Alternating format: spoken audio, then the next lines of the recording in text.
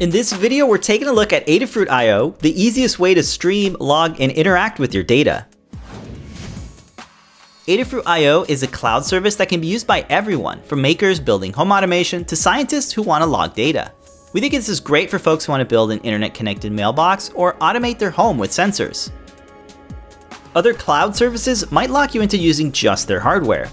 With Adafruit I/O, you can use just about any device that can send data over the internet.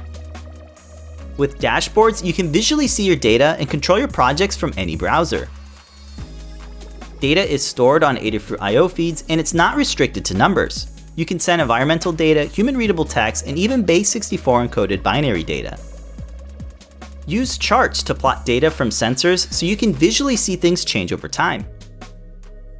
Dashboard blocks, such as buttons and switches, lets you send data to your projects so you can control them right from your browser. To customize your dashboard, you can drag and drop blocks and use the editor tools to easily make changes and updates.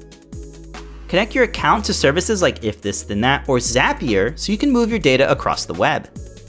Set up triggers to notify you when your sensor data goes below a certain value.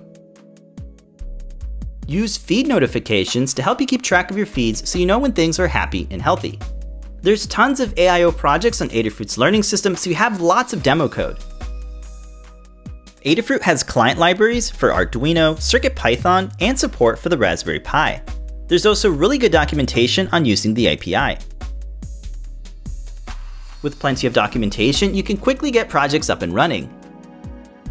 You can sign up for free right now and get access to all the core features. For projects that need unlimited feeds and dashboards, you can upgrade to I/O Plus. So if you need to control your projects over the internet, definitely check out Adafruit I/O and start plotting your sensor data.